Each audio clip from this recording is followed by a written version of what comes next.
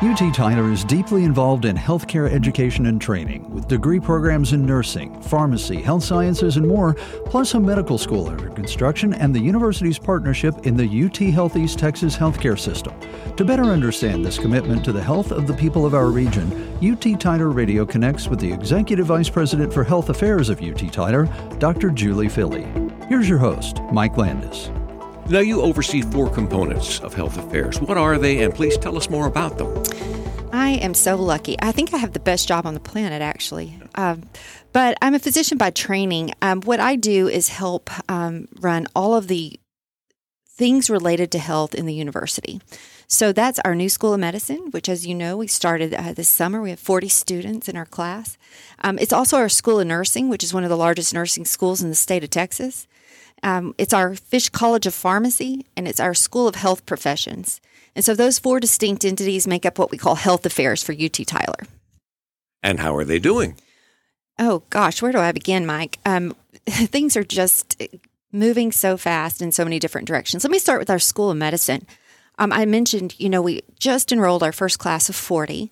But we began this year with a bang. The governor was here for our groundbreaking for our 250,000 square foot building that we're building in the medical district downtown, right attached to UT Health East Texas Tyler. And the governor, kicked us off. And if you drive down Beckham, you'll just see an incredible amount of progress on that building, hoping that will be open in 2025. The students right now, have started. They're enrolled. They're at our North Campus out on 271 and 155, coming to class and learning and studying anatomy, all the things you think about with medical school. And we're busy interviewing for our next class. Can you imagine that there's like over 6,000 applications to medical school? We accept 40. We're interviewing just over 200 students for that class. So incredible amount of work going on for the teams. I'm also really proud to report that the majority of our medical students either grew up or have some connection to East Texas. And it's really like 95%, isn't it? You're exactly right. And we may hit 100% in this upcoming class. So you can imagine how excited they are. But these are our hometown kids. And looking out there and seeing people you go to church with or you helped raise, it's just really heartwarming. Let me just say that there's a method to this madness of having all these Texans in there, because what do you ultimately want the outcome to be? We want them to stay here and take care of us as we get older. There is a method to the madness, and it's kind of a complicated system in some regards. Of course, we care that these students are smart. They have to have good grades. They have to have good test scores. But after that, we kind of deem that they're qualified to do the academic rigors of med school. After that, we just focus on the person. We're just trying to get the very best people with the very best ideals and goals to help really take care of the next generation of East Texans. And so these are just great people. Now, we talked about this particular class and how it's doing. Tell me about class number 2. What have you learned from class number 1 that'll carry over into class number 2 at this point? Well, at this point, I am hoping we can replicate the quality of students for class number 2. When we started this medical school, and by the way, I grew up in Overton, so I know a lot about East Texas and what people think about the quality of our students. But when we started this, they said, are there any good, really smart kids are there enough smart kids in East Texas that can go to medical school? And what has been heartwarmingly exciting is that there are tons of qualified applicants in this region. And we're focusing on those students and really hoping that we can attract them to stay here and then practice in East Texas. Let me go back to building projects. You mentioned the School of Nursing is one of them. School of Nursing has just been amazing in terms of its growth, its reach, and now it's getting a new building. Tell us a little bit about that program and the high points from this past year. Boy, I mentioned that our School of Nursing is large. About 20% of our student body at UT Tyler has either declared nursing as a major or is in our nursing school. So, my goodness, don't you know we need them in the workforce? So we can't train enough. Of course, we have to have the facilities to be able to do that. So we broke ground, another groundbreaking this year. We broke ground on our new School of Nursing addition right here on the UT Tyler campus. And that should hopefully be ready by the end of next year. But really trying to focus on training as many nurses as we can. Another thing I wanted to mention that we are so excited about is that we were able to start and develop what we were calling critical care pathways. And so if you are someone that wants to be a critical care nurse, what does that mean? Somebody that works in the ICU maybe, or takes care of trauma, or does flight nursing, or works in an emergency room. We're going to really focus on advanced training for those types of individuals. And as a part of that, we've received approval to start what's called a CRNA program, a Certified Registered Nurse Anesthetist. These are nurses that can help deliver anesthesia along with anesthesiologists. And these are very prestigious programs in nursing school. And so we're just so thrilled to have the green light to start some of these things that we hope we'll see up and running as soon as 2024. Now, the flight nurse program is an interesting component here in East Texas and, frankly, across the country. It is. It is. Very few programs exist in the United States for what we'd like to build. What we are hoping to build is an actual flight simulator that would be housed within our School of Nursing, and that people can actually come in and train for critical care situations in a simulator that feels very much like you're riding in a chopper. So, that's not for everyone. It might not be for me, but it sure will be a benefit to the people that get to undertake that program. Hello, Laterno. Can we borrow one of your simulators? Yes. I mean, my goodness, borrow on the expertise we already have in this region, right? Right, exactly. Tell me about your biggest win this past year, something you look back on and say, man, I can't believe we got through that, or we accomplished that, or what's the one that you're the proudest of so far? Oh, well, listen, I wake up every day just incredibly grateful for the opportunity to even be a part of all of this. It's definitely something bigger than ourselves that has caused all of this to happen at UT Tyler, and just so grateful for the support that we've received, both from the chair of the Board of Regents, Kevin Eldive, who's just moved mountains to advocate for this region. And so many of our elected officials and so many people have made these things happen. So I'm just grateful to be a part of it. But I would say one of the biggest wins we've had is really the level of talent that we are recruiting now to either stay in this region or move to this region to help guide these programs.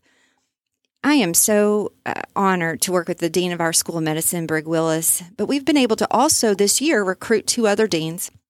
Dean Amy Schwartz over our Fish College of Pharmacy, which you know how the Fish family and this college has impacted this region.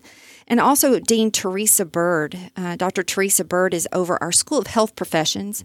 And so we were just the level of talent. And these are just a few examples of some of the types of people that we're getting to come and help lead these programs. And I could name so many names about other types of doctors and nurses and other healthcare professionals that are coming. But boy, if you can just try to hire people better than yourself, you really see things start to grow and expand. And that's kind of our motto and what we're trying to do. Of the three people you named, I would like to point out that we've had the opportunity to interview all three. Brig Willis has been here a couple of times, and I have to say the thing that I'm most impressed with him in particular, I'm impressed with all of them, believe me. I think they're all fantastic people, and they were very interesting to talk to. Brig has just become a part of this community, and as I understood it from Dr. Calhoun, that was part of the reason he was hired, that he understands bringing in that component of people that want to learn and stay. You are exactly right. And in fact, typical medical schools have three pillars. It's taking care of patients, it's training or education, and then it's research. But Brig came in and he developed a fourth pillar, and it's community. Everything we do is about our communities. It's about East Texas, and it's about serving others. And again, you can't build these programs without leadership. I was thinking that someone from the outside who perhaps moved to this area, they see Christus, they see UT Health, they see Bethesda, they see a lot of different things that are going on in the area. And perhaps the first impression is that there's competition. And to some extent, I guess that's always true. But one of the things you talked about in the convocation was partnerships and working together, particularly with the medical school coming on. Absolutely. Absolutely. And, first and foremost, we're citizens in this town. I am so proud of all of our healthcare facilities. We offer great care to East Texans. And the places you mentioned, Bethesda, Christus, Baylor Scott and White, others. I mean, these are just really great people. And what the School of Medicine does, and actually all of our health programs, they bind us together under one common theme, and that is training the workforce of East Texas and taking care of each other. We need everyone. So let's talk about areas of focus for 2024. I mean, you've got 2 major construction projects, obviously. You have a second class that you're trying to vet now and go through. By the way, we should point out, these are 2 classes that have been paid for their entire term of learning and right up front by this community. That's amazing. And in the words of Dr. Calhoun, if there's anybody else out there who'd like to step forward and pick up class number 3 and 4, that'd be great. Oh, wouldn't that be welcome? I mean, and can you even imagine the opportunity to go to medical school fully paid for? Yeah. There's really no words to really describe it, is there? What's going on in 24? Well, first of all, we've grown so much and so quickly. We have to honor the commitments that we've made and make sure that we're really providing excellent programs and excellent service to our learners. And so we're always going to put that at the forefront of what we need to do. I think, again, we're continuing just to recruit great physicians to this region. And so we do have open positions, open recruits that are coming along. And then another thing is, it's hard to imagine, but after medical school, after your 4 years of medical school, you have to do more training, and that's called a residency. And those can last between 3 and 5 years. And it's very difficult to imagine, but we have over 188 residents in training with us right now. By the next summer, we'll be well over 200. And so, making sure that we're taking care of everyone is a full-time job. And so we'll be busy doing that in 2024. Do you ever feel just overwhelmed by the responsibility that you've taken on here in terms of trying to help guide this giant ship through these waters? Oh, I just pinch myself, really, and I'm just really grateful to be a part of it. Again, you've just got to hire people that are better than you are, with vision and passion and commitment to what we're trying to build, so that our culture's strong. And I'm like I said, I'm just grateful to be a part of it. Any final thoughts you'd like to share? Just that if the community and if the region needs it, UT Tyler plans to build it and just have excellent programs, and really just give our students and our patients a chance for a better life through what we're trying to accomplish. We need everyone's support. That can come in a variety of ways, but just really appreciate the opportunity to be here with you today. Thanks for listening to UT Tyler Radio Connects with Dr. Julie Philley, the Executive Vice President for Health Affairs at the University of Texas at Tyler. For a transcript of this episode, visit our website, uttylerradio.org. To be notified of future episodes, subscribe on your favorite podcast platform. For Mike Landis, I'm Jeff Johnson. Thanks for listening to UT Tyler Radio Connects from UT Tyler Radio 99.7 FM.